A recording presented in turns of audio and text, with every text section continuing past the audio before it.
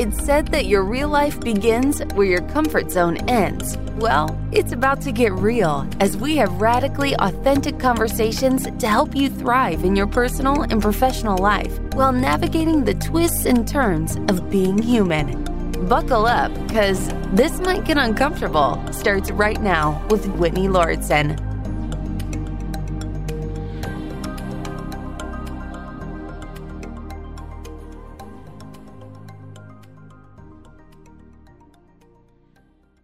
Here on This Might Get Uncomfortable, I'm going to assume Whitney's favorite parts of doing this podcast is not only the broad diversity of perspectives and expertise and guests we have on here, but the pre-show banter is always such a wonderful point of the podcast, because I feel like, when the mics go on, maybe we creep a little bit into like professional mode, but before the mics go on, it's always a window into intimate details about a person's life that maybe we don't necessarily get to in the podcast. And today's guest, Natalie Johnson, welcomed us into her home, and we got to know a little bit more about her soon-to-be husband and their adorable relationship and their beautiful energy. And Natalie, we met you and became familiar with you through Clubhouse. That's where you and Whitney connected. And vis-a-vis, Whitney gave me all of your links and your websites and your Instagram handle, and I had a chance to dive a little bit deeper into your work in this world. And before we dive in for the next at least hour, I'm sure we're going to go deep, again, in the deep end with no floaties with you, because you're ready. I know you're game for this. But before we do that, I want to set a little foundational framework on what you do as you build wealth for Black women, people of color, helping them to find their wealth mindset, all the great work you do, which we'll dig into. The first thing, of course, that I dug into when I got to your website was this phrase that apparently has blown you up on Clubhouse. We're going to talk about that too. I deserve to be rich. Now, when I read that line, it did a few things to me. Like, I literally said it out loud.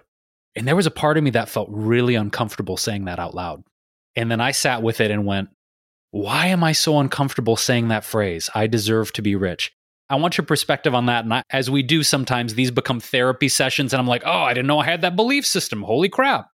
Before we unpack the uncomfortableness of the power of saying that, or the discomfort of saying that, how do you define rich? How do you define wealthy? What is your framework on that, Natalie? Because I feel like when we talk about wealth, when we talk about riches, we talk about abundance, people can have wildly different answers. So how do you define rich? How do you define abundance and wealth for your life? I love it. Abundance is the opposite, the antithesis of scarcity. Abundance is believing there is always more. And if you believe that there is always more, then you won't settle for less. If you believe that there is a plethora of well-paying, fulfilling jobs, you won't work a low-paid, crappy one.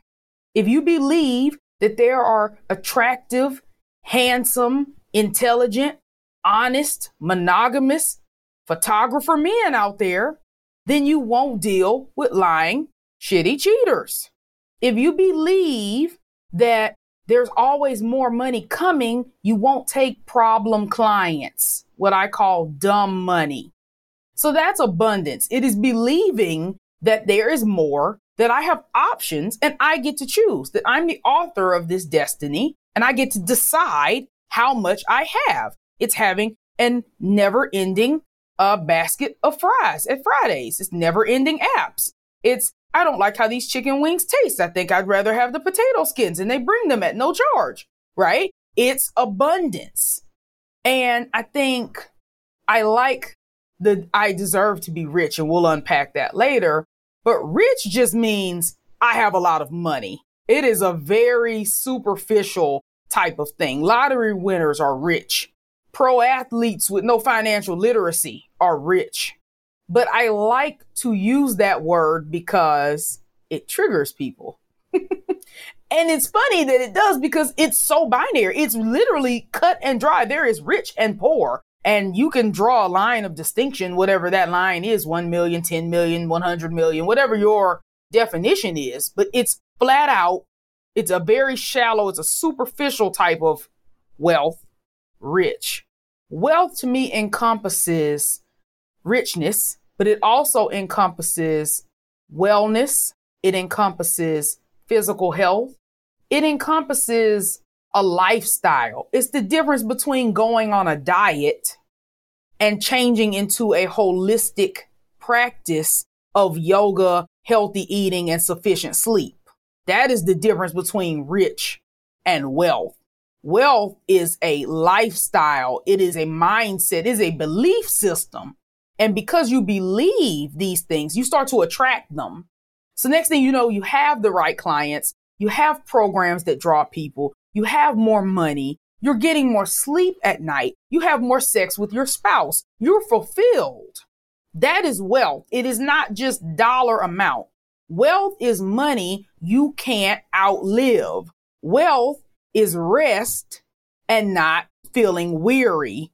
Wealth is not having that anxious feeling in your stomach when you have to go back to work because you love your work and your work loves you. Wealth is the goal, but rich is what people think they want. And that's why it's not, I deserve to be wealthy. It's, I deserve to be rich. And I get to challenge people on that hot button word. But rich is not what gets people. Deserve is what makes people uncomfortable in that sentence. But I digress. To me, wealth is the penultimate. It is an ascension of the top of the mountain of where you can go in life. It's not just about money. But even the Bible says that money answereth all things. So it's interesting to me how people will twist themselves into noble poverty.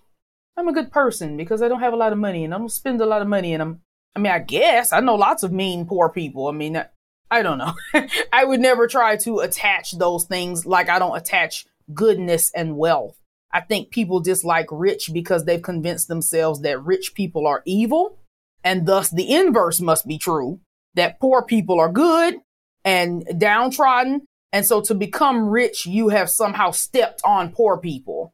And that is why people have a problem with rich and richness and riches, because they are under the false belief that rich people have somehow trampled upon poor people to get there. Some of them have, but I have been slighted, wronged, and mistreated by poor people far more often in my life than rich people, just because I know more poor people. They're more numerous. So I think it's a mindset shift. But yeah, rich wealth continuum's definitely the difference between, keto diet fad and living a vegan plant-based diet where you look like Nia Long in your 50s. It's the Olsen twins versus Nia Long. Man, the analogies, Natalie, are so fun and so spot on. And, for me, I love the distinction that you made between wealth and riches, where the numbers in your bank account are not indicative of the vibrance, the health, the relationships, the connection with your family. One is a very singular thing. And I love the distinction you had where broadening it to wealth encompasses all these things. And I think it's important because one of the things that Whitney and I talk a lot about in many different iterations is the more toxic side of like the hustle culture in our world, which is like get the paper, get the paper, get the paper, get the paper. And you ignore your relationships, your family, your sleep, your health, your eating. And I love that you brought it full circle into a broader approach of, you can have all this money, but if you're sick and you're not sleeping and you're disconnected from the people you love, you're not really going to enjoy that money. And I think that's a huge, huge distinction. And I love that you pressed the red button on the word deserve, because that is the word for me when I read that phrase. It wasn't rich. It was the word deserve. And when I hit that and I looked at it for myself, I was like, deserve. And then I started thinking to myself, does that mean that like this is my birthright? That this is like my God-given opportunity to empower myself with riches? And also, like, to me, like, when I think about having a lot of money, it's not so much the ego validation of looking at my bank statement and going, ooh, look at all those zeros. It's like, what does money represent in my life? And to me, the word I always go back to is freedom. It's like, okay, well, if I have this money, I can donate it. I can pay for my friend's film project. My friends who need emergency surgery that don't have insurance, I can pay for them. I can buy my mom a house. I can go on a vacation. I can donate to nonprofits. Like, whatever it is, I think for me, riches represents freedom and choice. So the deserve thing was like, whoa, is this a birthright thing? Do I feel like I don't know, that is the word, and it's a deep thing, and I'm actually still reflecting on it. Like, does that mean that I believe that God, the universe, life, however people's belief systems favor certain people and not others? Is that part of my belief system I need to dismantle? Is it like, okay, God is keeping score and like, you're going to be rich, but you're not? I mean, I think claiming deserving to be rich, it almost seems to me that what you're saying is, and correct me if I'm wrong, Natalie, like there's an even playing field, so to speak, and that you can claim it, or maybe there's not an even playing field. Maybe it's just like you have to have the determination and believe. So my question is, do you believe we are all on the same level of the playing field, or based on where we came up in terms of being in a poor family or a rich family, our race, our color, our religion, our gender? Is the playing field even, or are we coming from different places? What's your belief system on that? I'll start with a quick vignette. I'll tell you about a little Black boy who grew up in the Marcy Projects. He was born December 4th, 1969. His name is Sean, and he had 2 siblings, a single parent, a father who was absent, a mother who was going to school in the evenings and would be gone. And she didn't really make enough to make ends meet. And him being one of the older children and doing what the children in the projects would do, he started selling drugs. And one night he was mugged at knife point, and it scared him. And he went home and told his mother what he had been doing. And his mother said, look, I don't need you to die in these streets, okay? I got this. I'm the adult. You just keep your head in your books. You go do something for yourself. And he said, okay. Hip hop culture was prevalent in this period of time. It's the 80s now. He's in the boroughs, the Bronx. It's becoming a thing with the b-boy culture. But he couldn't dance, right? So he decided maybe I'll be an MC. And he released a mixtape that was not well received. He went to record labels and was turned away by 4 different record labels. And eventually he created his own label and signed an artist. That gentleman is Jay-Z. And Jay-Z was able to propel himself into becoming a billionaire. And a billion is 1,000 millions. And a million is 1,000 thousands. And there is no statistical reason. There is no logical rationale. There is no explanation. When I look at the census data about Black people, it is impossible that Sean Carter accomplished what I just told you he accomplished. So how did he do it? How did he do it? He trained his brain. He believed that he could get out of the projects. It starts up. He believed it first. He visualized. He saw himself walking into offices and walking out with a check. He saw himself being famous. He cultivated his craft. He spends hundreds of hours. I'm a poet. I can tell you firsthand. Performing in front of strangers is nerve-wracking. Now, me as a public speaker, I will admit I have not prepared one word of what I will tell you all in the next 2 hours.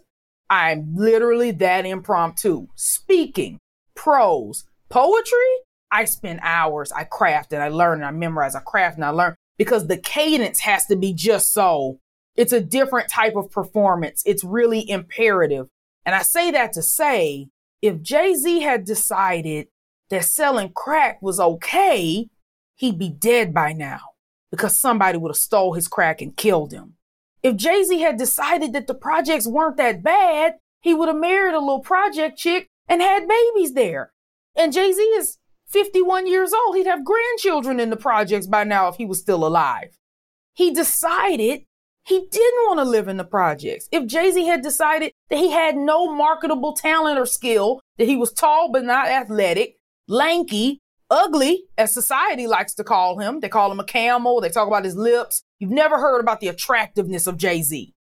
Ever. That's not what people talk about. As a matter of fact, they say he's rich And the only reason he got Beyonce was because of the money, because he was an ugly man. That's what society has put on Jay-Z, that he's an unattractive man with money. The only reason they don't call him flat out ugly is because he's black, and that would look in poor taste. Why is he so successful then? Why is it? If it wasn't because he believes the statement, I deserve to be rich, then I don't know what else it could be. I don't have a better answer. So I'm not going to sit here and tell you that there's not racism because I've experienced it. I experienced it earlier today. I'm not going to tell you that the playing field is level. My mother has 2 master's degrees. Obviously, I started off better than some white people. Arguably, a lot of them. Middle class. My father is a Vietnam vet who has had a challenging life. He's hospitalized right now. And thinking back on how things have been for him has been tough for me. But my mother believed my child deserves better. I deserve better. So I'm going to leave this marriage so that my child can have a safe, peaceful home. What if she would have deserved differently or felt that way? How would I have turned out if I had had a different type of parent? A parent who believed that whoever you marry is who you're stuck with, whether they're good, bad, or indifferent. And if he got to sell drugs or run the streets or be an alcoholic or sell your child to the sex trade, so be it. There's people who think that. Why is my mother so successful? She decided to be successful. So yes, I think we are all level short mental illness. We are all on a level playing field of being able to decide whether we want more or whether we're content with what we have. Now, everyone's going to have different hurdles to jump to get past the deserving. But the mindset piece, that's where people are trapped. That's the whole crux of the issue. If you two decide today that this month you will make $50,000, this month, May, you will make $50,000. May, if you decide it's going to challenge your belief, you're going to have to start thinking, $50,000 is a lot of money. Natalie is nuts. I can't just decide to make $50,000. Why did we invite this woman on this show? We are never getting another lead off of Clubhouse. What a crazy bitch. I see why they got rid of affirmative action. All right, well, we'll just have to try something else next week. Right? But if you really, really believe that, no, she's not crazy. But you know what? Crazy or not, we're going to go for it. Crazy or not, we're going to do it. We're not going to make an excuse. $50K. What do we have that we can sell for $50K? We podcast. Let's look at monetization on YouTube. Yeah, okay. Well, I'm not Jason Derulo, so it's probably not going to be $50,000. Okay, maybe we could teach a course on how to podcast. Yeah, that's it. Our podcast has this many hits, this many views. People don't know how to do it. They're entrepreneurs. They love it. Maybe we could sell like a $47, what kind of equipment to buy, what kind of tech gear, and maybe we could run a contest in our Facebook group where we give away a Yeti or something. And then maybe we'll do one-on-one coaching and we'll charge like $10,000 each.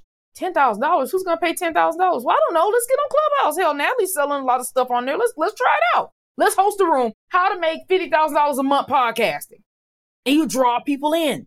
And then suddenly you have people DMing you to pay you, which is what's happening to me right now, by the way. And then it's not so crazy because then you get on a sales call and it's, hey, we're doing a beta. We were going to charge you $10,000, but we'll charge you $5,000. And somebody says, okay, I'll pay you $5,000 in full. And then you see the Stripe notification and you're like, oh my God, we just made $5,000. Dude, we're 10% there. We just got to do this 9 more times. Your brain is a solution machine. We keep ourselves in purgatory because all we talk about is problems, but your brain wants a solution. You're hungry? Eat. Cook dinner. Go out to a restaurant, right? Your brain starts coming up with solutions once you say, I'm hungry. So say, I deserve to be rich. And watch your brain start to come up with solutions for the problem. Tell your brain, I have a problem.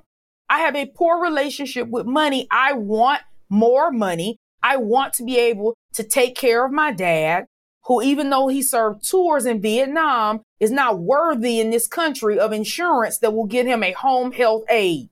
So when he gets tired or sleepy, if he falls asleep without his CPAP, if he forgets a dose of his Lasix, he's back in the damn hospital.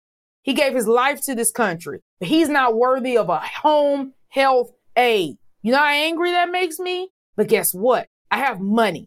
So I'm going to fly my ass to Arizona and I'm going to hire somebody and I'm going to pay him out of my pocket. And while I'm there, I'm going to find somebody who can deliver food that's low sodium for his heart condition. And I'm going to fly back and I'm going to take care of my clients. Tell me how you do that poor. You can't. So I think it's more, I don't think everyone's on a level playing field because I think some people are complacent. I think some people are perfectly happy with where they are. But I don't think that we are as oppressed as we have been. My mother drank out of colored only water fountains. My cousin Yvette Matthews was the first Black person at the University of Alabama. She desegregated a college, a blood relative of mine. I'm one generation away from swimming in colored only pools. One generation. So maybe my mother can say, no, Natalie, there were things I absolutely could not do. But she doesn't say that to me. She looks at me and says, you can do anything, anything. And even with the outpouring of different political beliefs in the swing of presidents that we have had, you must admit, when Obama won, there were cheers from all races of people. And it did show that we had made a progression in this country, that we elected someone who didn't look like the first 40-something people we had elected to this position. And that is monumental. So I'm not going to use my skin color as a crux and say, I can't do this because I'm Black, because that gives my power away. That says that other people have the power of what I get to do. And I rebuke that. I say if I want to make $20,000 this month, then I'm going to do it. Now, does that mean that racist people will be my customers? Absolutely not. But I believe racists are in a slim minority. They're just vocal as hell. I don't think that that's the majority of people. If I did, I wouldn't leave my house. I think most people are good people. They see me as wise, intelligent, sage, and they respect the hell out of me. Color be damned. So I would be remiss to say racists are going to keep me poor and give away my power. So no, I don't think that everyone's on a level playing field in their mind. But I think that if more people challenged themselves and said, I'm going to hold myself to a higher standard. This is the last year I'm going to be below the poverty line. Whatever that looks like. If I have to work 2 jobs, 3 jobs, create a business, sell plasma, I'm going to make it happen. I think it would happen more often, but you can't win games you don't play. And a lot of us just aren't playing the game. We just aren't in the game. So hopefully that helped. One of my big questions for you, Natalie, is have you always been this way? Because you're so, what I perceive to be confident and self-aware and passionate and knowledgeable. And clearly your parents had a huge impact on you. So what is the journey from being raised that, with such a strong mother, and it sounds like a wonderful father as well. Like, what was your path from there? Have you been studying money and business? Was that something that you pursued in high school? Did you go to college? Like, where is that journey for which you started to educate and grow from here? And was this a natural progression, or did you kind of have a turning point in which this part of you started to develop? I love that you asked me this because I had to ask my best friend this question because I really didn't know. You don't feel it when you're in it. I'm in my own life, so I'm not as aware to changes as someone on the outside may be. And so, I have always been this confident. I was a confident kindergartner. I had incessant affirmation. My mother read to me in utero. My grandfather called me a genius every day that he saw me until the last day that he lived. And so I always felt like I had a superior intellect. And when I was young, honestly, it was very isolating. I was chubby, acne, crooked teeth, teacher's pet, straight A student with a mom who was a school teacher a grandfather who was a retired school teacher, and a great grandmother who was a retired school teacher, all in the same school district. So everyone knew my parents. Everyone knew my grandparents because the teachers who had been taught by my grandfather and the students had been suspended by my mother, and I was entrenched in the school system. And if your mother suspends your friends, they aren't your friends anymore. And I was a tattletale. I wanted everyone to follow the rules. I liked the rules because when I followed the rules, I got an A, right? So I didn't realize at that age that you could fail and follow the rules because I didn't. I succeeded when I followed the rules. So I was a rule follower. I have always been into money. I was entrepreneurial as a child. My mother sold everything: Melaleuca, Tupperware, Amway, cars, cooked meals, jewelry, wreaths, gift baskets. That was fun. Chocolate turtles. Oh man. I mean, the hodgepodge. I mean, there's nothing. Life insurance. She still sells life insurance. I won't tell you my mother's age, but she was a Black Panther in Oakland in the 70s. So yeah. Yeah, right. My mom was a Black Panther. Yeah. She owned a bakery called Tough Cookie, and the shirt was pink with a buff ass cookie, like a Arnold Schwarzenegger cookie with big crazy biceps on it. It was hilarious. And her slogan was, "Get the hell out of Oakland," like the actual hell, like the hellions. And she taught me early, don't be dependent on a man's income.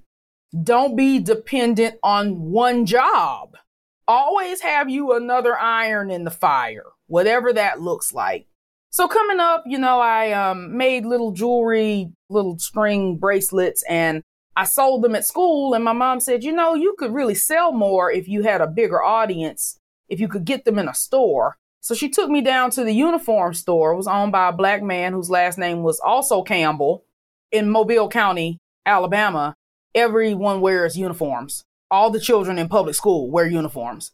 So lots of kids came through. And I would weave these bracelets in the school colors, and he let me sell them there for $1. He didn't take any of the money, and I'd come by once a week and collect them. I was probably in the 2nd or 3rd grade.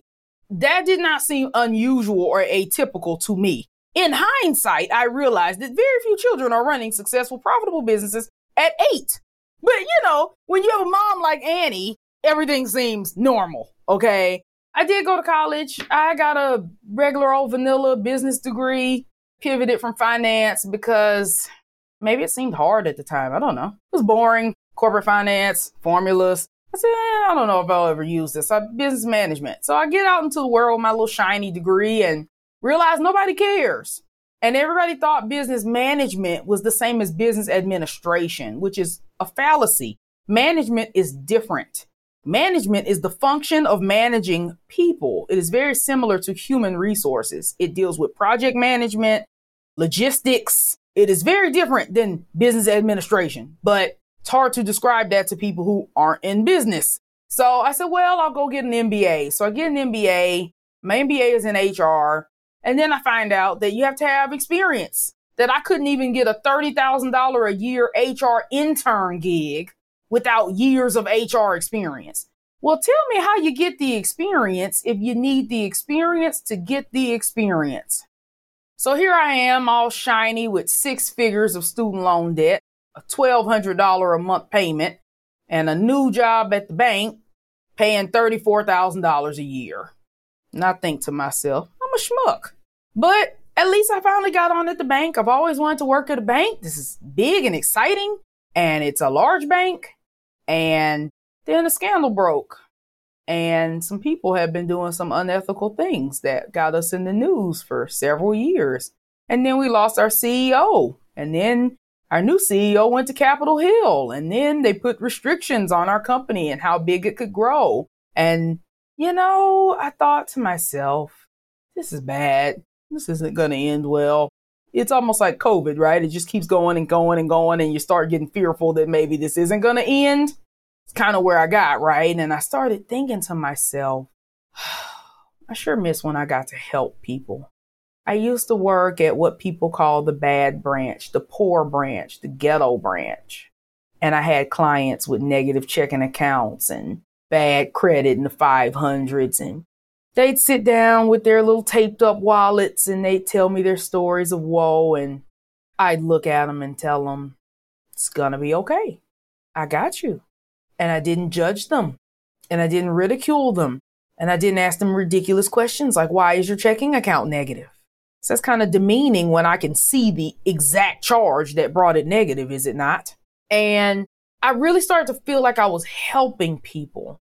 And then they moved me to an affluent branch. They gave me a promotion and it was significant. It was $15,000 a year, which percentage wise is huge, right? And so I was able to comfortably make my student loan payment. I was still working a second job, but frankly, I didn't even have to anymore. You know, I was doing good.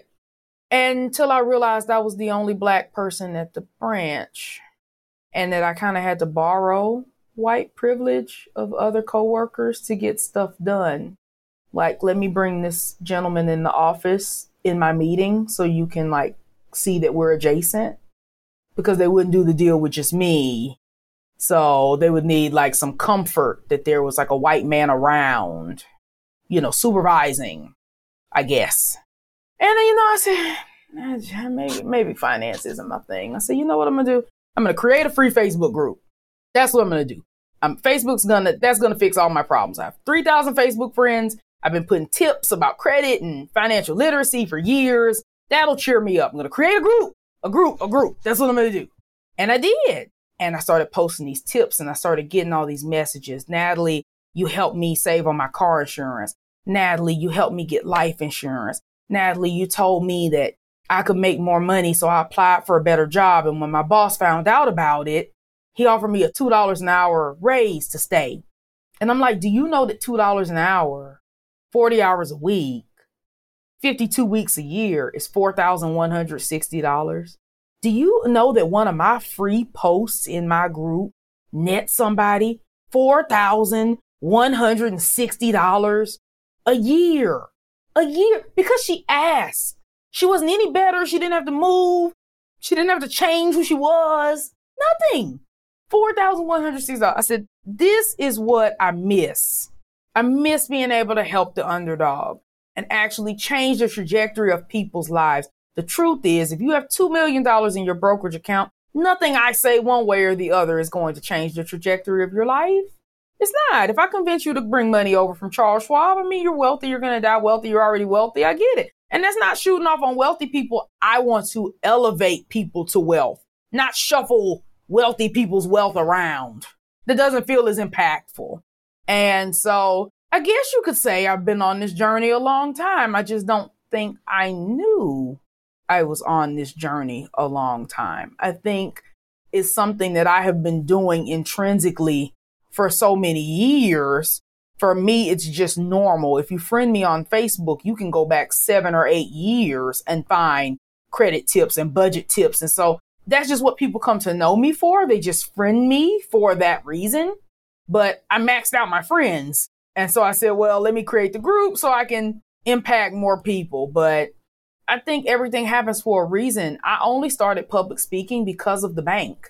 I was not a public speaker. I had nothing to speak about. I worked in a call center for Verizon selling iPhones. Quite poorly, I might add. I am tech illiterate. Zoom is difficult for me. I am the worst, least technically literate millennial ever. I'm an embarrassment to people born in the 1980s. The absolute worst. I'm an 80-year-old woman on a computer. And it drives Dave nuts. So I think you just have to be aware. But I think even if you aren't aware, just be consistent. I haven't known I was helping people all this time.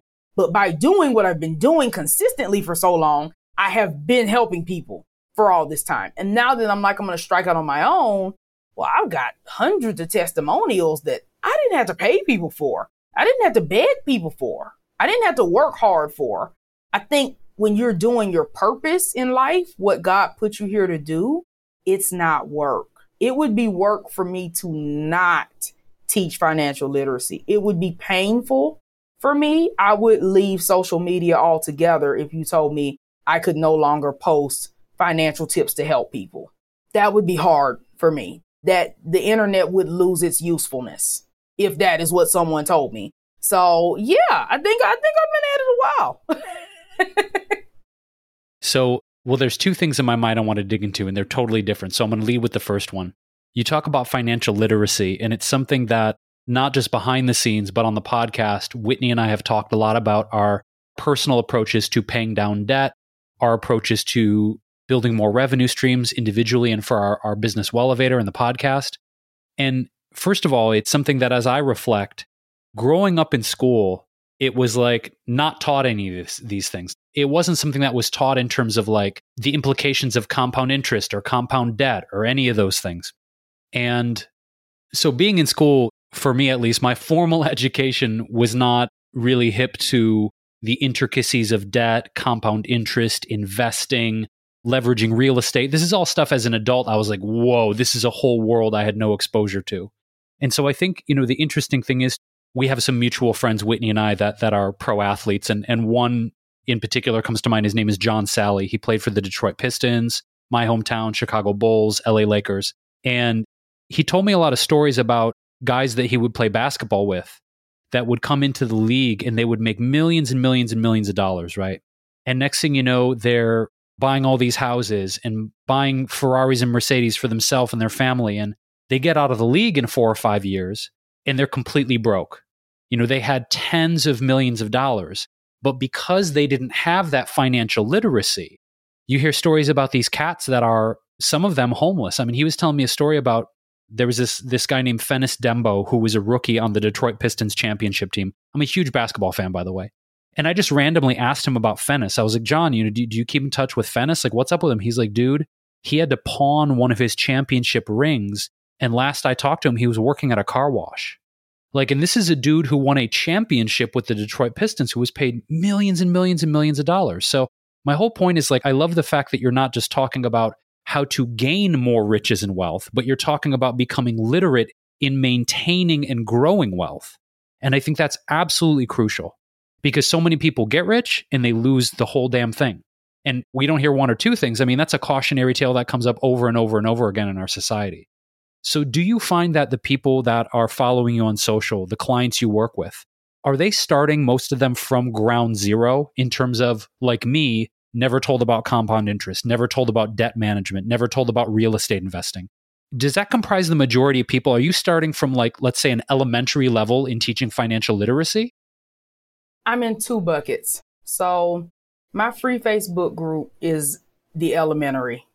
It is where you go if you've never had a budget, if you don't know what a high yield savings account, if you don't know what annual percentage yield means or why it's important, if you don't know what it means when I say the Feds raised or lowered rates, if you don't have a conventional bank account, maybe you use prepaid, if you've never filed your own taxes, if you're one of those people who live off that tax refund, you look forward to it all year because it's the only time of year you've got enough money to actually get something done. I would say those are the people that are normally in my group. I don't monetize my group in any way. I don't solicit the people in my group. I don't want anything from them. It's there for informational purposes. But that's not who I coach. I have found, interestingly, that what I thought I would coach people on is not the help they need. You can't budget your way out of poverty. So if you have a business that's making $2,000 a month and you lose your job, what is the most useful thing to you? Me teaching you how to budget? Me opening you a savings account with Ally? Me talking to you about the different types of IRAs that are open to you as a self-employed individual? Or me showing you where you need to 10x that $2,000 a month, right? So I usually step in and say, why aren't you making more money? It's usually a limiting belief. People have a ceiling of how much money they allow themselves to have. Back to that deserve thing, right? Maybe they think $100,000 is a lot of money. That's a good living. That's a good amount. Then that's usually where they will cap themselves. That person will have $7,000 and $8,000 months and never elevate above that. And they can't figure out why they plateau. Well, because you told yourself that $100,000 is enough. So you're not going to make more than that. You can't. Your brain is not going to let you move past that upper limit that you set for your own self. It's worse than a glass ceiling. It's like a concrete ceiling. So my job is to raise people's concrete ceiling or jackhammer through their concrete ceiling, right? You can make more money. And by making more money, it opens up the opportunities to fully fund your SEP IRA, open up a traditional or a Roth, have 6 months of living expenses saved, liquid, have CDs or 529 plans for all of your children, be able to afford a very large life insurance policy that creates an immediate tax-free estate for whoever outlives you. But if I got to talk to you about how you're going to make it on $2,000 a month, it's going to be a very short tale. I don't think it would be enough to constitute coaching. More like a scolding, more like a brief reprieve. It's like a skit.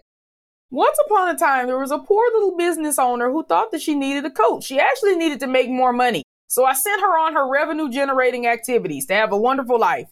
Bye-bye now. And they all lived happily ever after. I mean, I have found it starts from earning more. That's the hurdle. Budgeting is easy. Budgeting is just telling your dollars where to go. Budgeting gets a bad rap. Budget is just every dollar has a job. Some of Natalie's dollars keep her fed. Some of Natalie's dollars keep her housed. Some of Natalie's dollars pay for her Lexus. Some of Natalie's dollars bought, my clothes. Some of Natalie's dollars keep her entertained. Some of Natalie's dollars pay for her life insurance. Some of Natalie's dollars, they know what to do. They have jobs and they're happy because they have jobs. They're like little SpongeBobs. They are ready to abolish my goals. They love accomplishing. They're real people. My dollars are real. Maybe your dollars are inanimate objects. It's very sad for your dollars. My dollars do what I tell them to do. They are soldiers. They march into battle unabashedly. They are ants. Have you ever tried to stop a damn ant? That thing is ferocious. Ants lift like 20 times their body weight and they walk in that straight line and you got to kill an ant to stop it. Ants are little Terminators and their exoskeletons really tough, man. Like I have a bank account full of ants and they swarm my goals.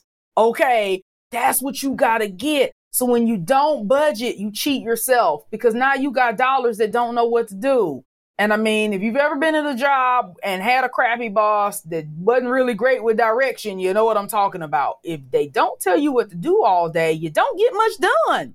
It doesn't matter how good an employee you are. If you have a boss that does not define your role or give you any type of task or direction, it is impossible for you to be a good employee. You can't because you don't know what to do. So you just kill time. That's what dollars do. They run off. They are like little horny teenagers. They sneak out the window. They stay late at prom. They're nuts. They're nuts. These dollars, they are sneaky. They buy candles at Bath and Body Works. They buy ugly Louis Vuitton purses. You got to watch these dollars, yo. These dollars are like rogue agents until you give them defined roles. And then they're your best friend. They're employee of the year. They're magnum opus. They're the best ever, but only when you give them a directive. And so I would say quite a few of my clients are doing well. My best performing was making $40,000 a month before she met me. And so we're going to scale that to 83 so that I can say I have a client who I scale to $1 million, because then the price on Natalie goes up, right? My stock is going up once I say I turned a 28-year-old Black woman into a 7-figure company in a year, right? But in the meantime, I work with anybody. It doesn't even have to be women, just people in service-based industries or who have a product-based industry but want to pivot into service-based industries. They want a digital product. They want a workshop. They want a course. They realize that they're trading time for dollars and their time is finite and they want to scale. It's really hard to make more than $10,000, maybe $20,000 a month without some type of digital offer or group offer. If you're a coach, even if you're charging $5,000, how do you coach 20 people a month? How do you scale that? If I sign up 4 people this month, 4 people's manageable. What if I sign up 4 people next month? Because that's what I got to do to make the same 20K again, right? Well, now I've got 8 people. And that's a little rough. What if I sign up 4 more people that third month? Now I'm coaching 12 people. What if it's a 6-month program?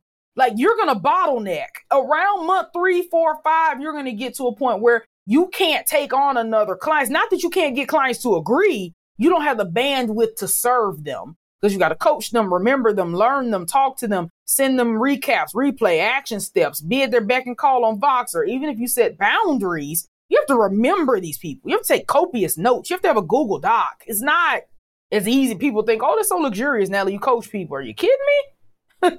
That's a job. But I think I like helping people. I help winners win big.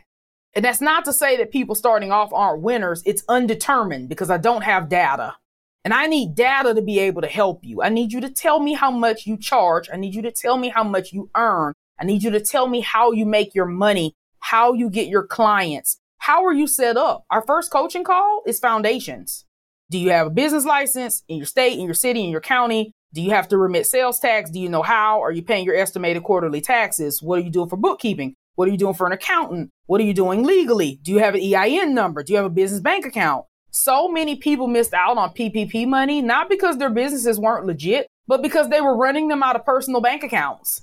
And the big banks said, no, we will not put PPP money in a personal account. So they didn't care that they were running these personal bank accounts for 10 years until the government released all that money. And Black and brown people and women were hurt disproportionately, as usual, because a white man is more likely to have that business plan and formation up front when he starts his firm. Whereas people who are thrust suddenly into entrepreneurship, typically women or people who've lost their job, right? It's more likely to be people like me than people like Jason, statistically. Maybe we didn't know to meet with a consultant. Maybe we didn't even know there were small business consultants. Maybe we didn't think we could afford it. Maybe we actually can't, right? So there's a reason why these things happen. I just want to be the impetus. I like to start with the foundation. Then we tackle the mindset. What is your upper limit belief? What is the most money you think you deserve to earn? And why? I've had people go, I asked them that question that I deserve. I have a questionnaire, and one of them, when I say the words, I deserve to be rich, how does that make you feel? It's a required question. I make them answer that. And I've never gotten a positive answer. It's usually ambivalent, or I don't know about deserve, or I don't know how I feel about it. I had one person tell me flat out, no, I don't deserve it. Never have I gotten a absolutely, sure do. Never, not once. It's just me. I'm the only person out here that feels like that. But here's my argument. If not you, then who? If not you, then who does deserve to be rich? Because we have, again, a negative connotation about the rich. If you feel as though you're a good person, you're an honest entrepreneur, you deliver what you sell, right? You sell cupcakes, they're delicious. You do hair, the hair is beautiful. You care about the health and integrity of their hair shaft. You rebuild the keratin. You frame their face. You look at the shape of their eyes and you make a masterpiece. You're an excellent stylist, right? If you don't deserve the money, who does? Sit with that for a minute. Well, I don't think anyone deserves to be rich. So you think everyone should be poor? Well, no, I don't think everyone should be poor. Which is it? I can't be rich. I can't be poor. I should be middle class. Define middle class. How much money is enough money? Because in California, 100,000 in certain parts is nothing. But here you can buy a 3-bedroom, 3-bathroom home, brick, 2-story with a pool for $200K. And your mortgage payment's like $1,400 a month for that. So yeah, you can make $6,000 a month and be living on top of the world, right? So, and I force people to come to terms with the fact that all of these things are made up. There's no rhyme or reason to it. It's just preconceived notion. It's just how they were raised or how they brought up or how their parents were. None of it's true. None of it's true. None of it's true. And while I understand that being rich doesn't solve all your problems, being poor solves nothing. Nothing. No thing has been accomplished from not having the resources to pay for health care, not having the resources to live in a safe home, not being able to send your children to the best school. There's no merit in that. I don't know why people would fight for that. And it's interesting how people champion for poverty. They're like, well, those rich people are bad. Well, at least their needs are met. I mean, I'm just going to call a spade a spade. I'd rather be a rich, unhappy person than a poor, unhappy person if I had to choose being unhappy one way or the other. And I think morality has nothing to do with it. I'm a Christian. I treat people well. Hard stop. I'm not going to steal. I'm not going to lie. And I'm not going to abuse you, no matter what. The dollar amount in my bank account is not going to change who I am. And if it did, I was never really the good person I claimed. I just didn't have the resources to be a shitty person. That's all that is. I just wasn't able to be mean and rude because I didn't have any leverage, right? And as soon as I got the leverage, I was awful like I wanted to be the whole time. I was just nice because I needed you, right? I was a user. That's what really happens. Money doesn't change people into bad people. They were bad people. They just had to masquerade as nice guys. You ever met somebody who needed a place to stay? They wanted a place to crash. They're really nice until you let them move in. And then they show their real character, right? They don't cook. They don't clean. They don't really like you. They call you names. This doesn't happen to me because my home is off limits, but I've seen it happen. People are really nice until they get what they want. That doesn't mean that they changed. It means that they put on a farce to begin with. And sometimes we need to just accept that we got duped and stop blaming the money. The money didn't make them bad people. Money doesn't have that power. My money does. Because, my money's like fancy. But like in real life, right? The money in your bank account, it doesn't have the power to change you as a person. It wishes it did. Money wishes it has. It's like similar politicians that we've had lately. They wish they did everything the press gave them credit for. They wish. No, absolutely not. Money does what you tell it to do, not the other way around.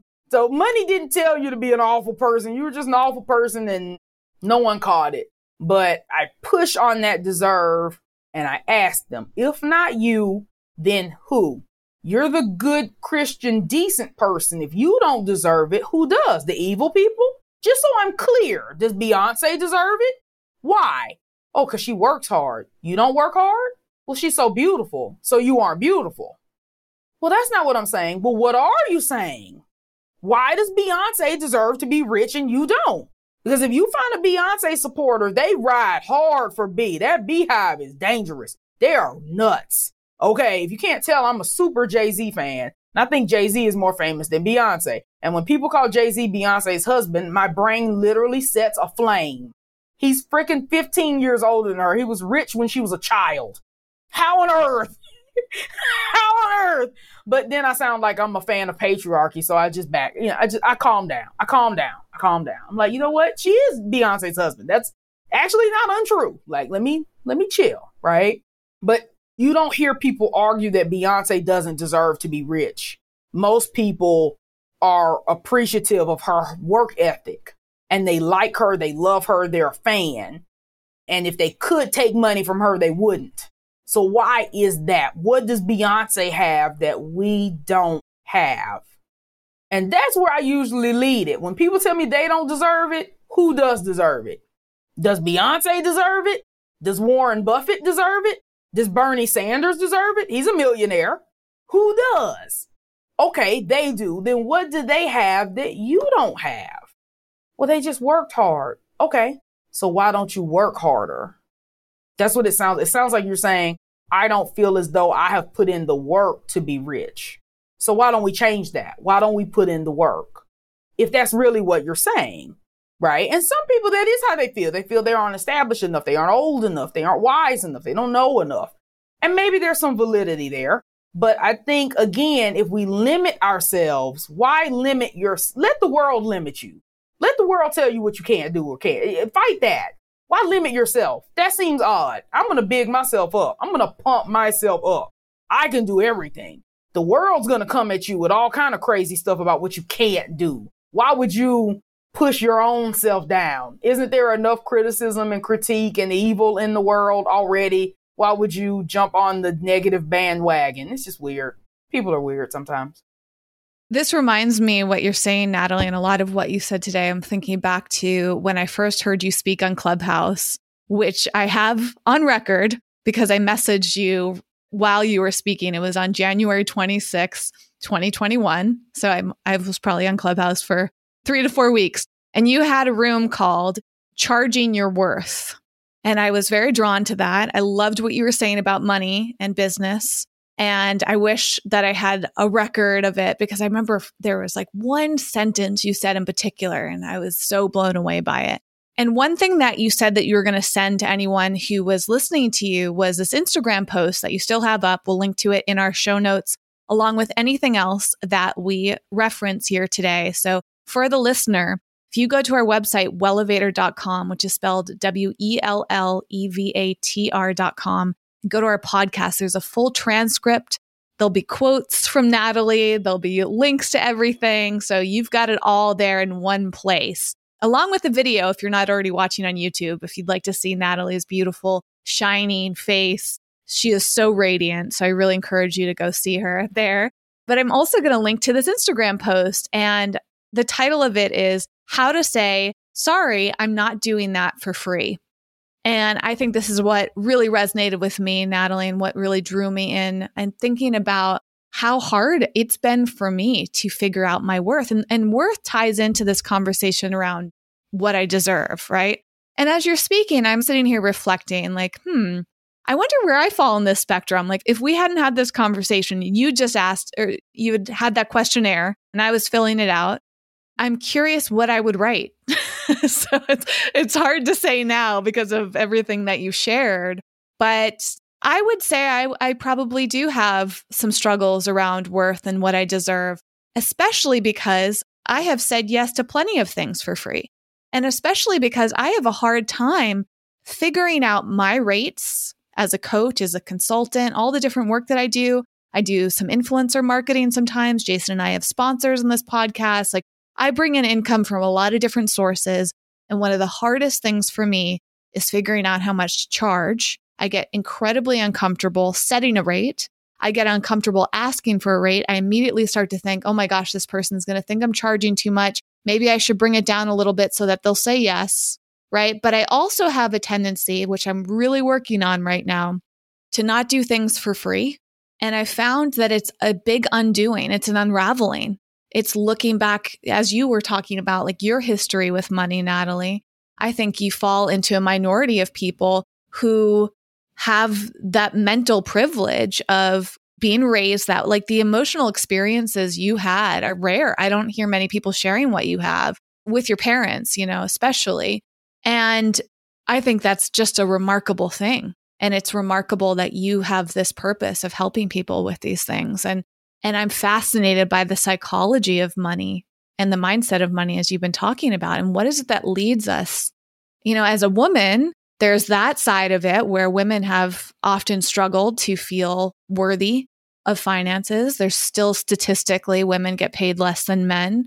Of course, there's ageism and racism, and there's just every ism you can imagine for somebody being discriminated against. And a lot of people just feel like, well, let me do this for the opportunity, or let me, you were saying, like, build up my experience. Like, how do I get these big jobs? And just looking at these tips that you have, and I'd love to summarize a few of them and then hear some of the things that you've probably learned a lot on Clubhouse since we have met 4 months ago. So number one is you can say, thank you for thinking of me. This sounds like a great fit. Can I just check whether this is a paid opportunity? I love just having that language, first of all. Like, that's such a gift that you give, Natalie, because I wouldn't have even thought to phrase something that way. And when I read that, I feel empowered. I feel like, oh, okay, that makes sense to me. I can send this. It still makes me a little nervous. Still makes me uncomfortable to ask sometimes. And to your point, Natalie, you often don't get something unless you ask for it. But a lot of people are uncomfortable asking. Number two, this sounds like such an interesting project. Here's a link to the current services I offer. I think blank would be the best fit for, or here's a copy of my media kit, which includes my rate card. Another side note, I really struggle to put together media kits and rate cards. I second guess everything, and I'm trying to work on that. It's been really tough for me. Number three, thank you so much for considering me for this. Unfortunately, I'm unable to take on any unpaid projects at the moment. But if that changes in the future, I'd love to get back in touch. I love that one. That's like me right now. I cannot take on unpaid projects. So just reading that out loud, Natalie, I'm like, oh, right, I'm going to use that soon. And then number four, Thanks so much for your inquiry. Out of respect for my paying clients, and I'm unable to give detailed advice via DM, but here's where you can book a consultation, and I have a wealth of free resources here. Honestly, just reading that list, Natalie, I feel so empowered. So I just want to thank you for that. Revisiting it 4 months later, it's like, wow. First of all, is that your original post? Is that something that you made? Are those all your words? I imagine it is because it doesn't have any like watermark or anything.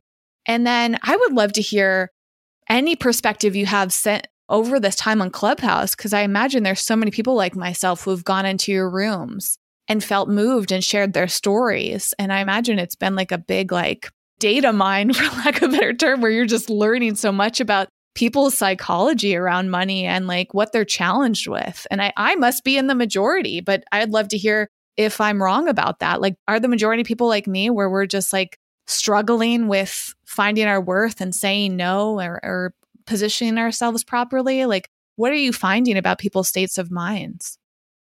You are definitely normal. You are in the majority, 98% textbook. Isn't that kind of shocking? Like 90% of people are having these struggles. My next question is why? Like, I'm not saying there's anything wrong with us, because I don't want to make our mindset worse, like putting shame on it, you know? But my big curiosity is like, how did we get here and how do we move through it? And you are the best person to ask this question. I won't say 98% of people, but 98% of women. Yeah, for sure. One, I'm going to say the reason for this is because women are typecast as nurturers. We are trained from childhood to help people. They've done experiments with small children. If you have two boys and they're playing on the monkey bars and one of them falls, the child who did not fall is more likely to say, hey, get up and get back up here, than he is to say, I'll climb down and help you up.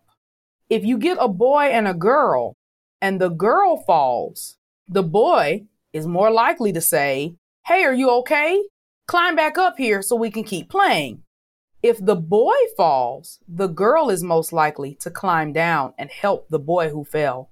If it's two girls, the girl will usually sympathize with the girl who fell. Not only will she climb down to help, but she will mimic the behavior of the one who fell. So if she's crying, then the sympathetic one who came down will cry as well.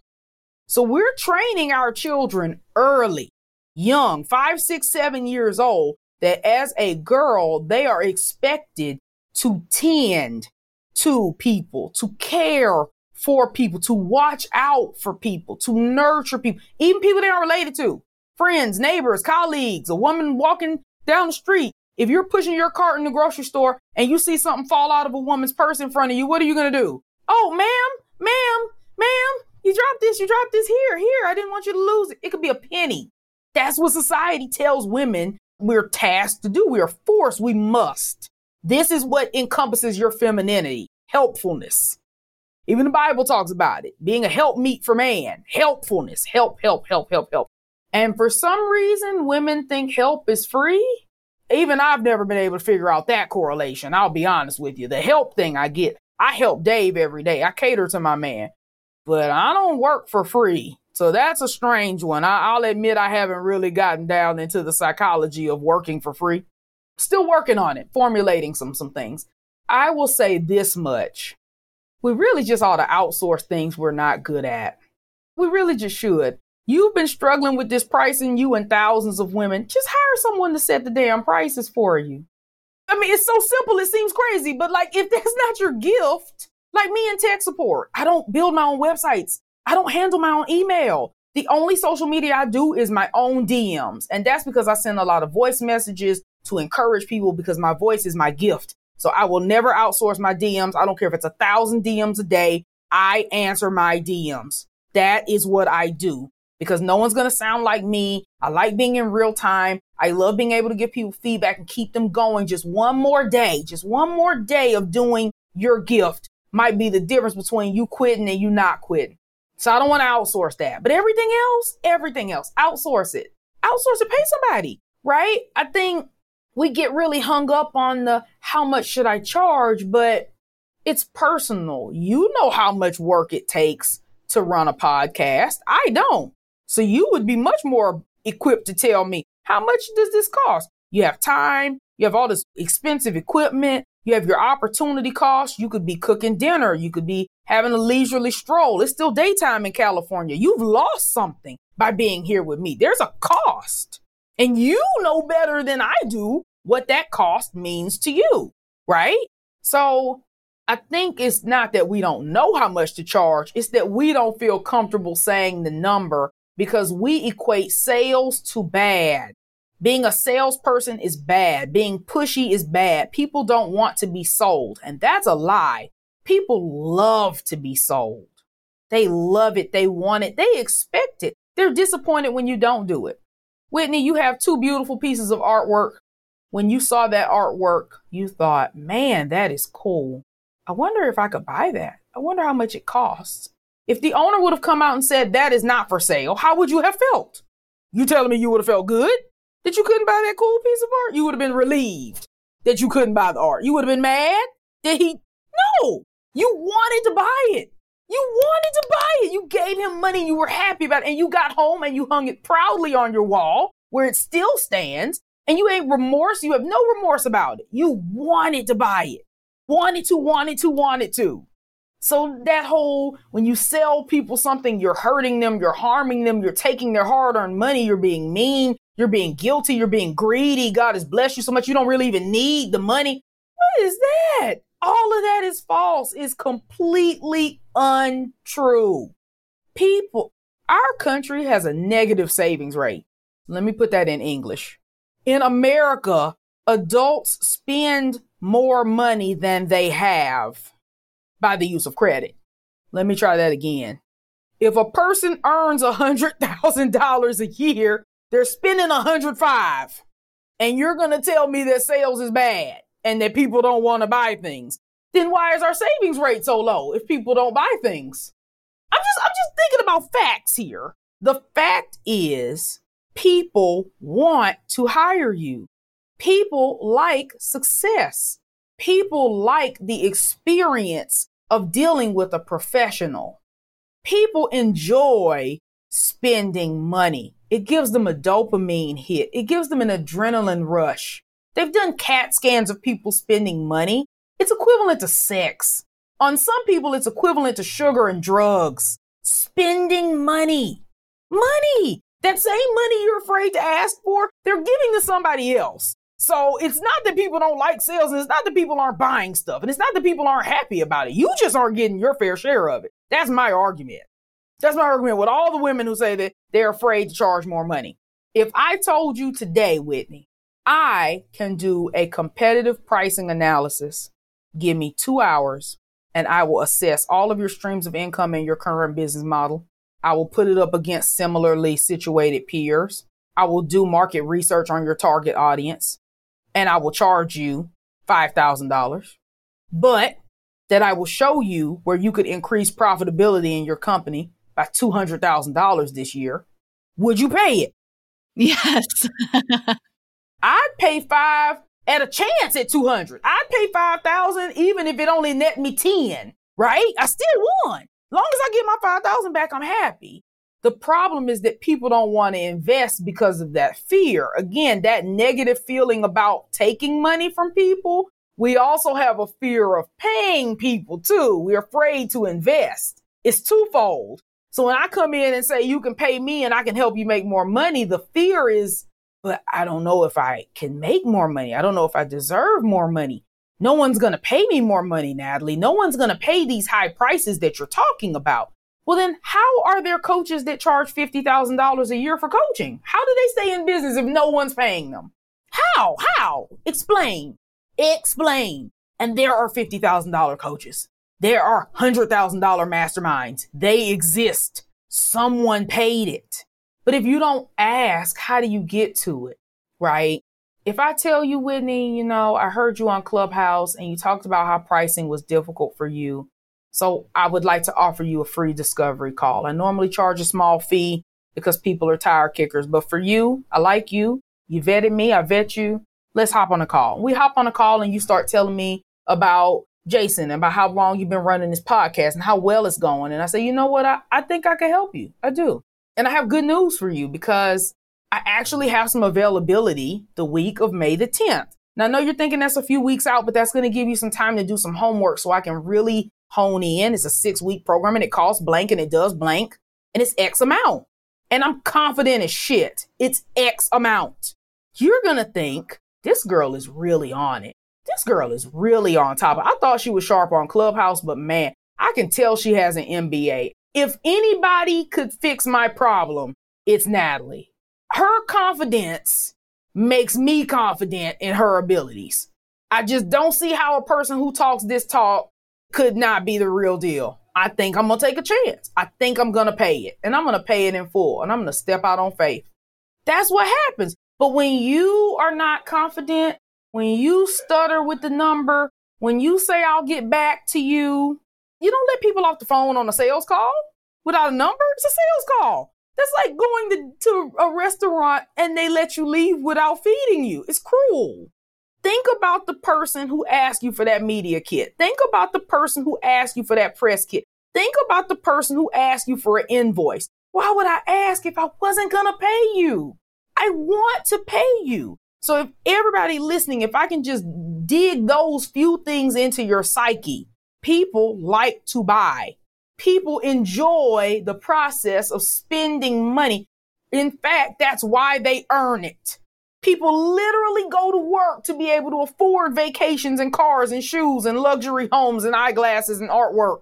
That's why they go to work. That's why they work jobs they hate, so they can spend all the money on crap. That's why they go to work. So like the idea that you're like harming them somehow by solving their problems and asking for money in exchange is ludicrous. They want to give it to you. They just don't know they want to give it to you yet because you haven't told them how awesome you are. You just haven't expressed it. That's it. You're like the artist that hasn't painted it yet. You're literally the artist in front of the blank canvas. There's people who want the art. You got to paint the art. So I just want you to think, one, you could outsource this. And that's anybody listening. If something is a pain point in your business for more than a couple of months, it's a choice. That's a decision. That's not a pain point anymore. You've decided that you're just going to make do. And that's probably not how you become a millionaire. And two, we have to get around this help for free. Free is problematic. Free harms people. If you were a single mom and you were poor, and I walked up to you unsolicited and said, I'm a coach and I think that every woman should have a small business and I'm going to coach you for free. What have I done? I've demoralized you. I've typecast you. I've stereotyped you.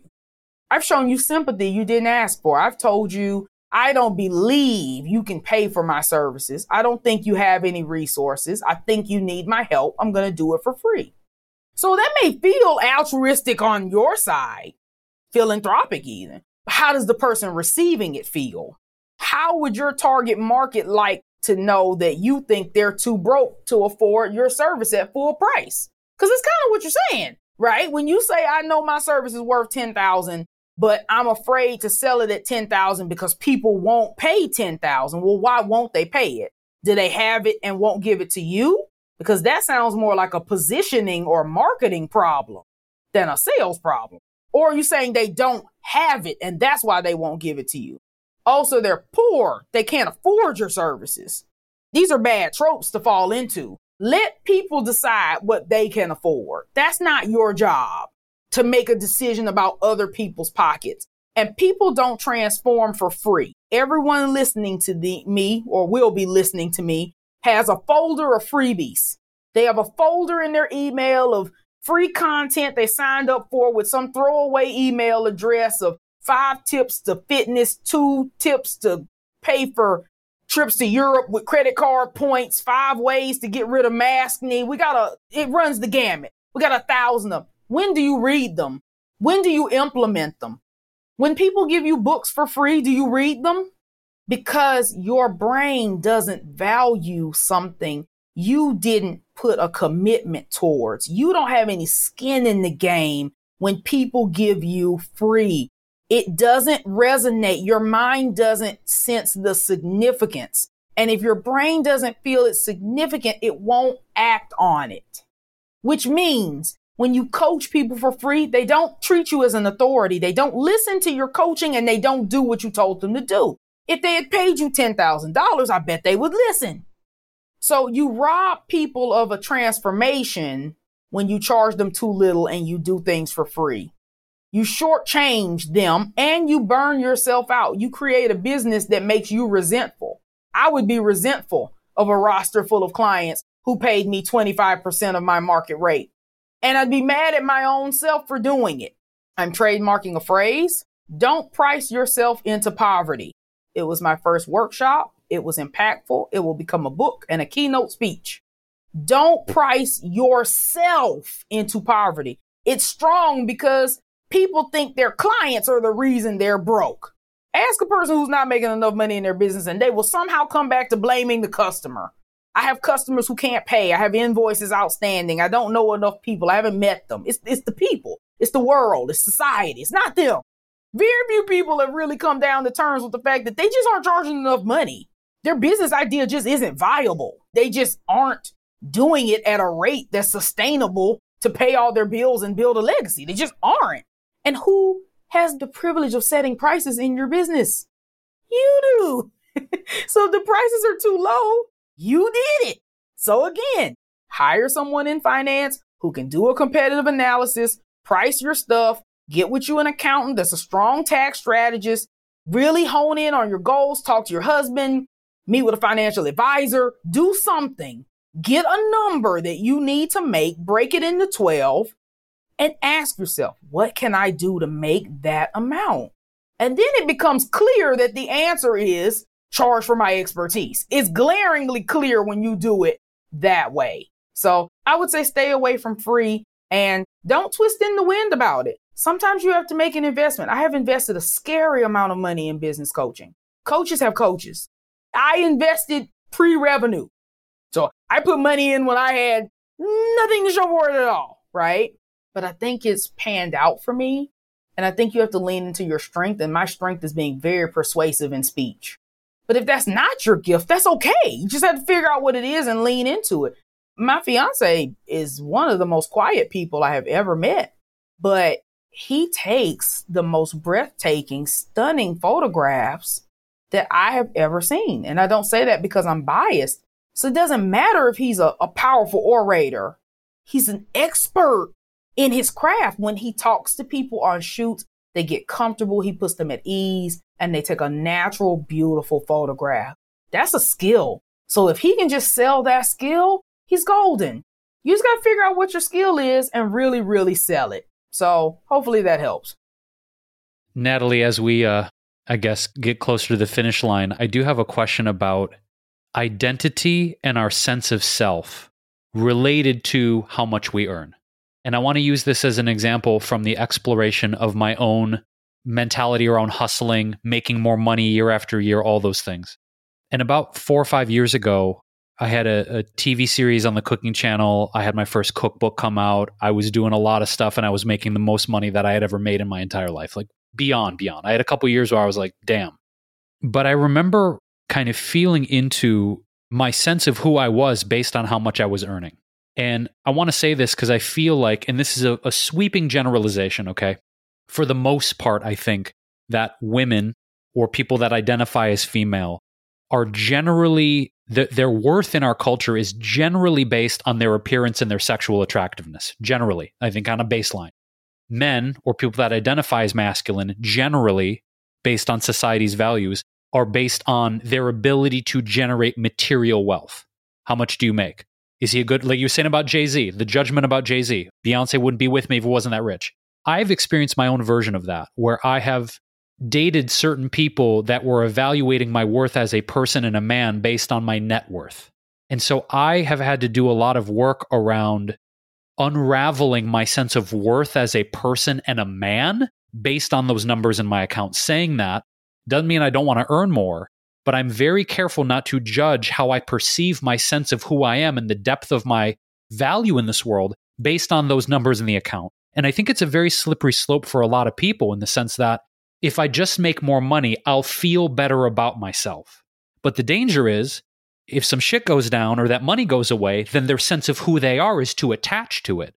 So my question, Natalie, I suppose on maybe a psychological and a spiritual level, is how do we engage in this aim of generating more wealth and riches in our life so we have the freedom to do the things we want to do, like you supporting your dad paying for his medical expenses, like me supporting my mom as she ages, whatever it is we want to do, but not conflate the pursuit of wealth with the sense that we are a better person as a result of it.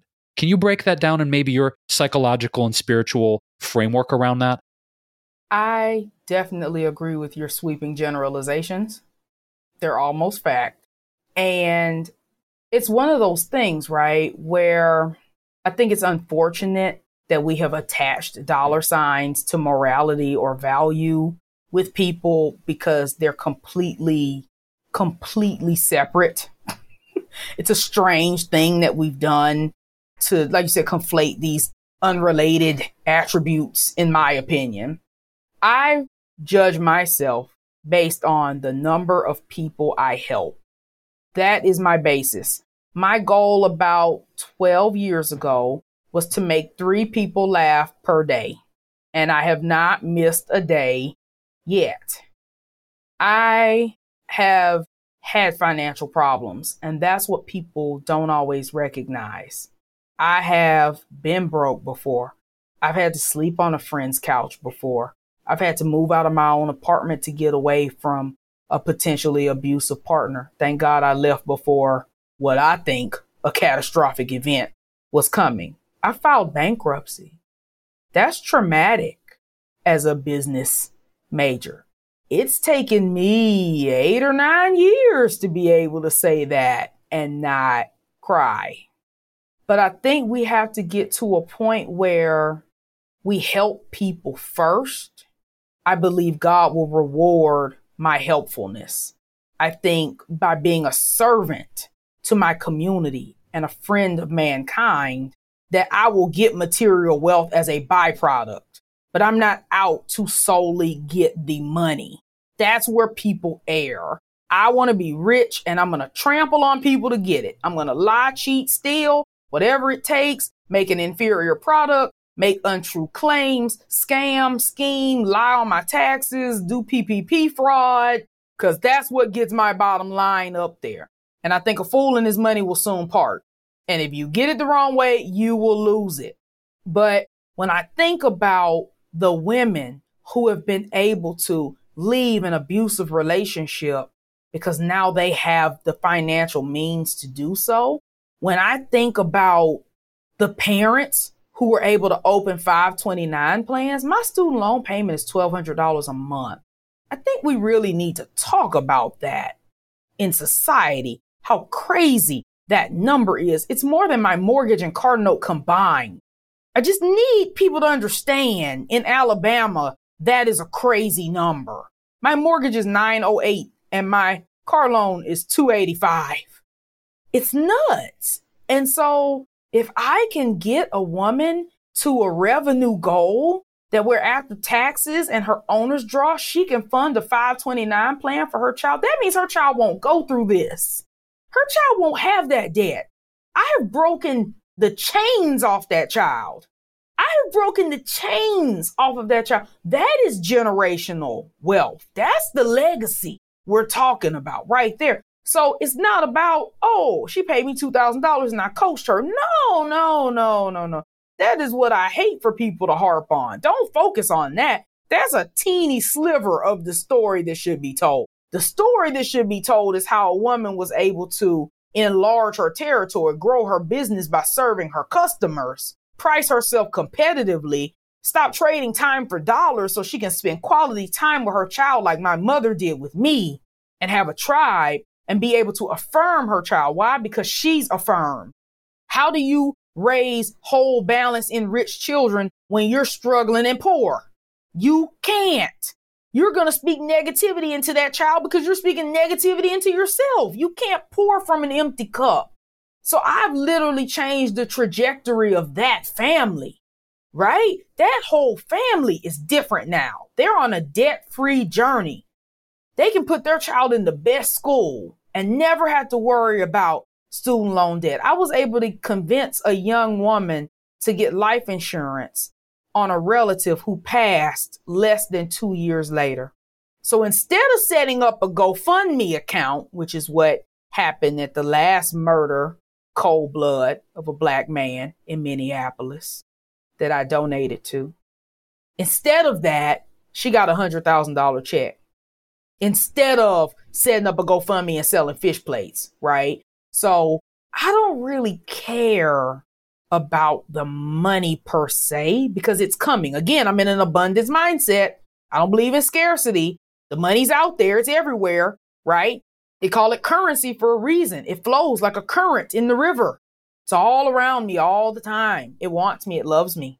So I don't have to be laser focused on that. And I hope that people don't say Natalie's a valuable person because she has money now. I would hate that. That would be a waste.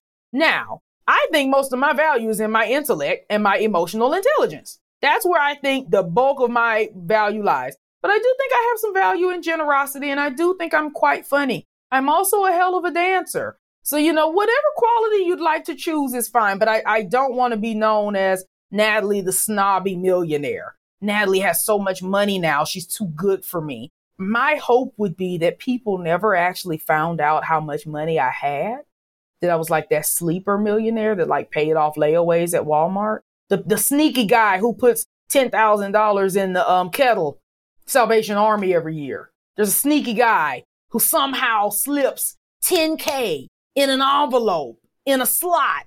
Every year they can't catch him.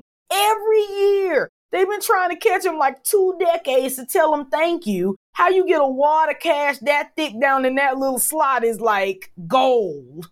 But that's what I want to do. I want to be known as a liberator of people who feel like they are in chains, right? My grandfather lived 92 years and I took it very hard because he picked me up from school and kept me while my mom worked a second job from kindergarten through 10th grade. So I literally saw my grandfather every school year day in all of my formative years. And when he passed, I don't remember much of the funeral because I was far too traumatized to have been there. But they read a poem called The Side of the Road. And it talked about a man who lived below his means intentionally so that he could be a friend to mankind and live in his small home by the side of the road. And I thought to myself, here I've been thinking my whole life that my grandfather was just austere, that he grew up in 1925 and was a product of the Great Depression.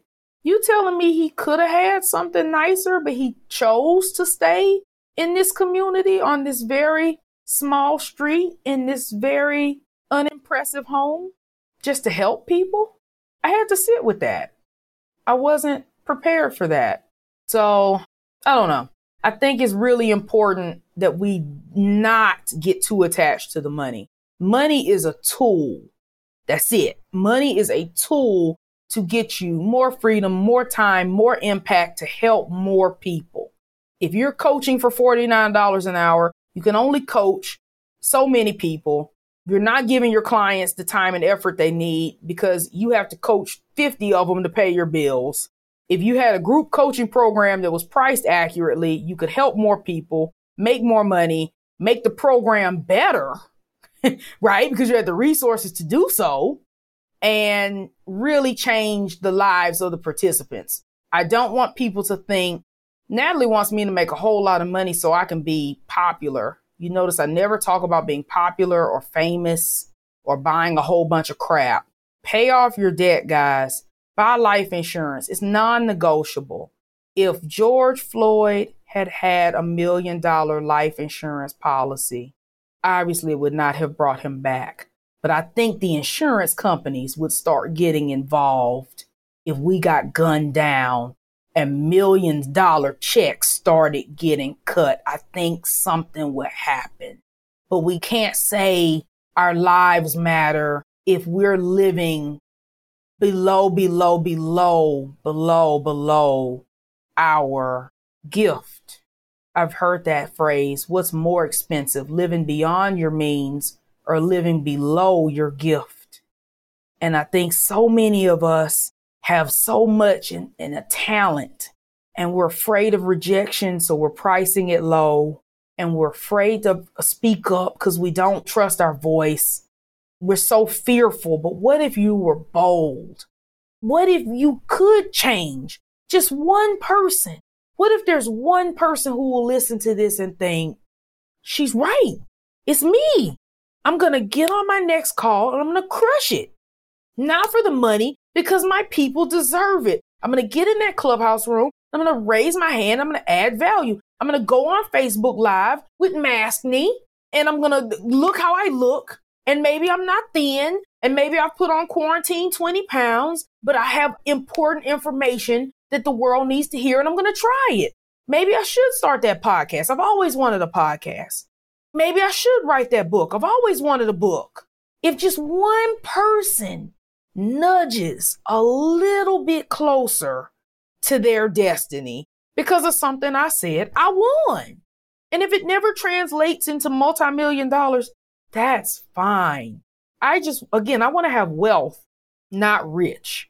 I want to be able to help a few clients, do a couple speaking engagements at my leisure, come home to Dave, lay out on the couch, watch TV, read a book, and not worry, how are we going to pay the mortgage?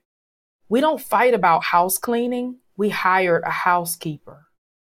And that's something we can afford now because we've prioritized how do we streamline our businesses for profit and not burnout. Why would I spend an hour and a half, 2-3 hours cleaning when he could be doing a shoot and I could be doing a coaching session? We're losing like $1,000 an hour trying to clean our own house when I could just pay her well, right? Not crappy wages that I think people who clean homes deserve.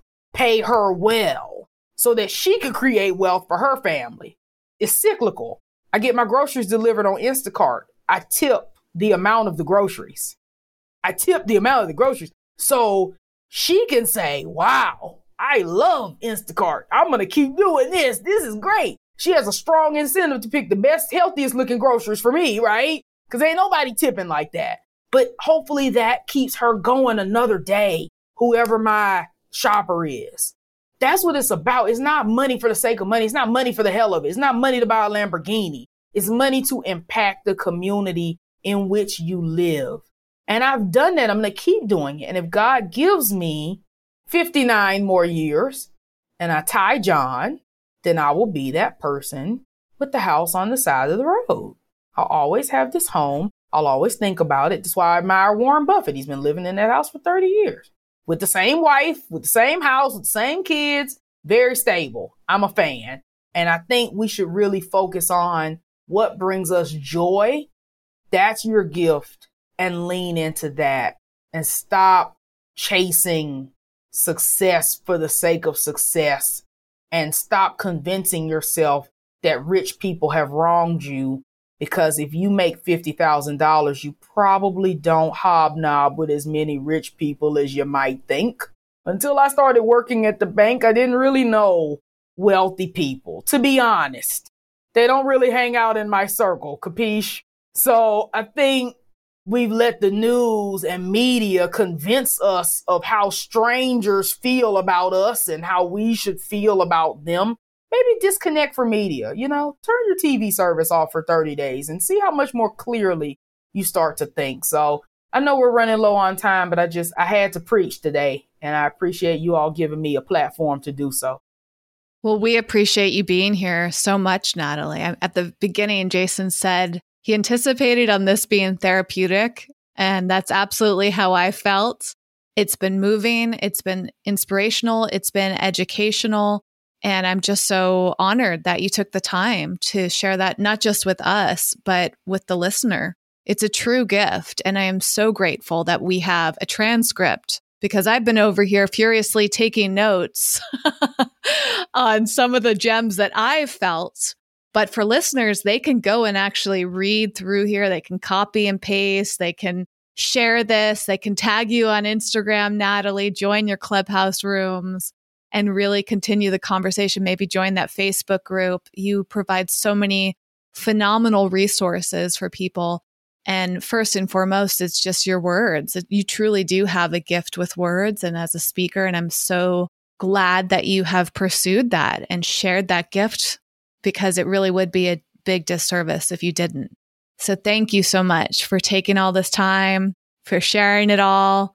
And we're grateful this has been recorded so you can share it too and maybe help help other people next time they say, hey, we need some advice. You've got something that you can, another resource to share, and hopefully not something that just sits in somebody's inbox. I love that you said that too, because wow, the amount of things that the amount of knowledge that's out there for free that I have not implemented is astounding. And we've noticed that so many people they take it in and then they move on to the next thing instead of implementing. So we hope that you, the listener, take the time to reflect on this. To your point, Natalie, that cue to disconnect from the news and media for a bit, to really reflect on what you just heard.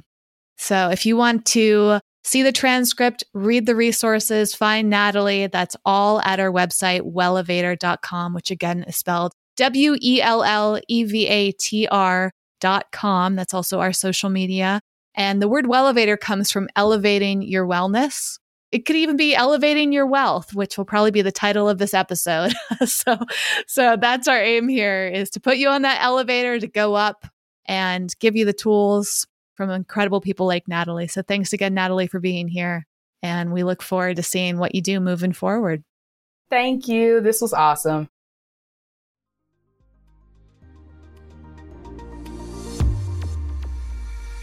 Thanks for listening and getting out of your comfort zone with us today. For show notes and more high-performance resources to help you thrive, go to wellevatr.com. That's WELLEVATR.com.